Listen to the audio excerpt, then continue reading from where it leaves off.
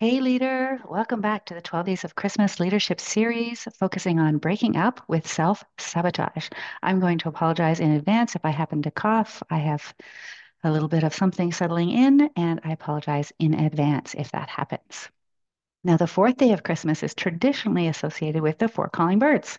And today we're calling out the tendency many leaders have to be hypervigilant.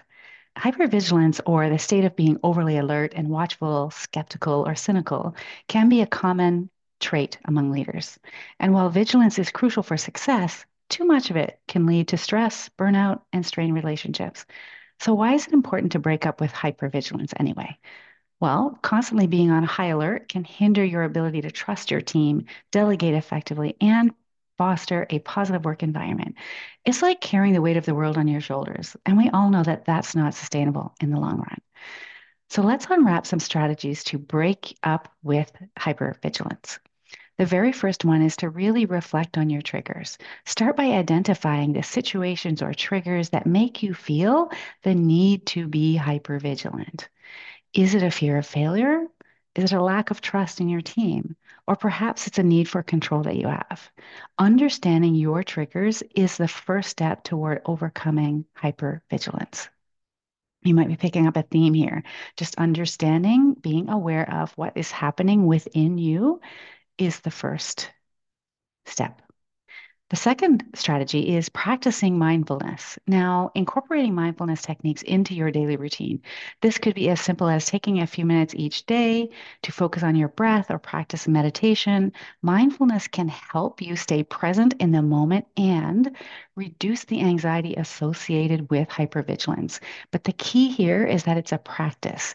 It's not a one and done, or when you notice that you are being in the that you're in the grips of this hypervigilance saboteur, that you say, okay, well, let me take a few breaths. That can work, absolutely, but not as effective as a practice over time.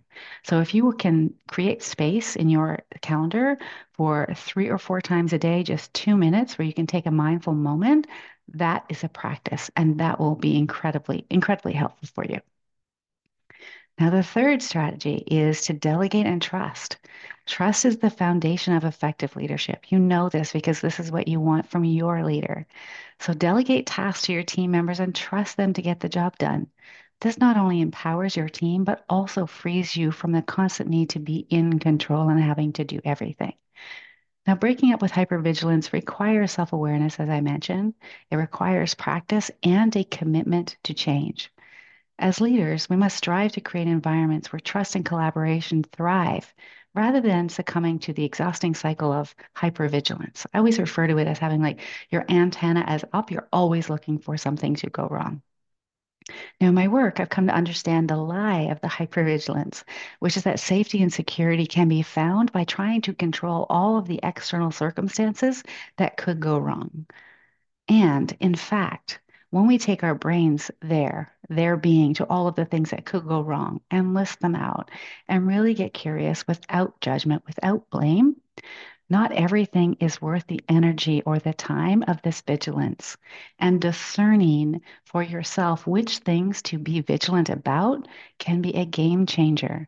There is so much power in deciding ahead of time what those things are that you want to be vigilant about. So that's all for today's special 12 Days of Christmas challenge on the Who Are You to Lead Anyway podcast. Remember, leadership is about inspiring and guiding others, not carrying the weight of the world on your own shoulders. That doesn't sound or feel good. So be sure to join me tomorrow for the fifth day of Christmas as we unwrap hyper achievement. Thank you so much. I'll see you then.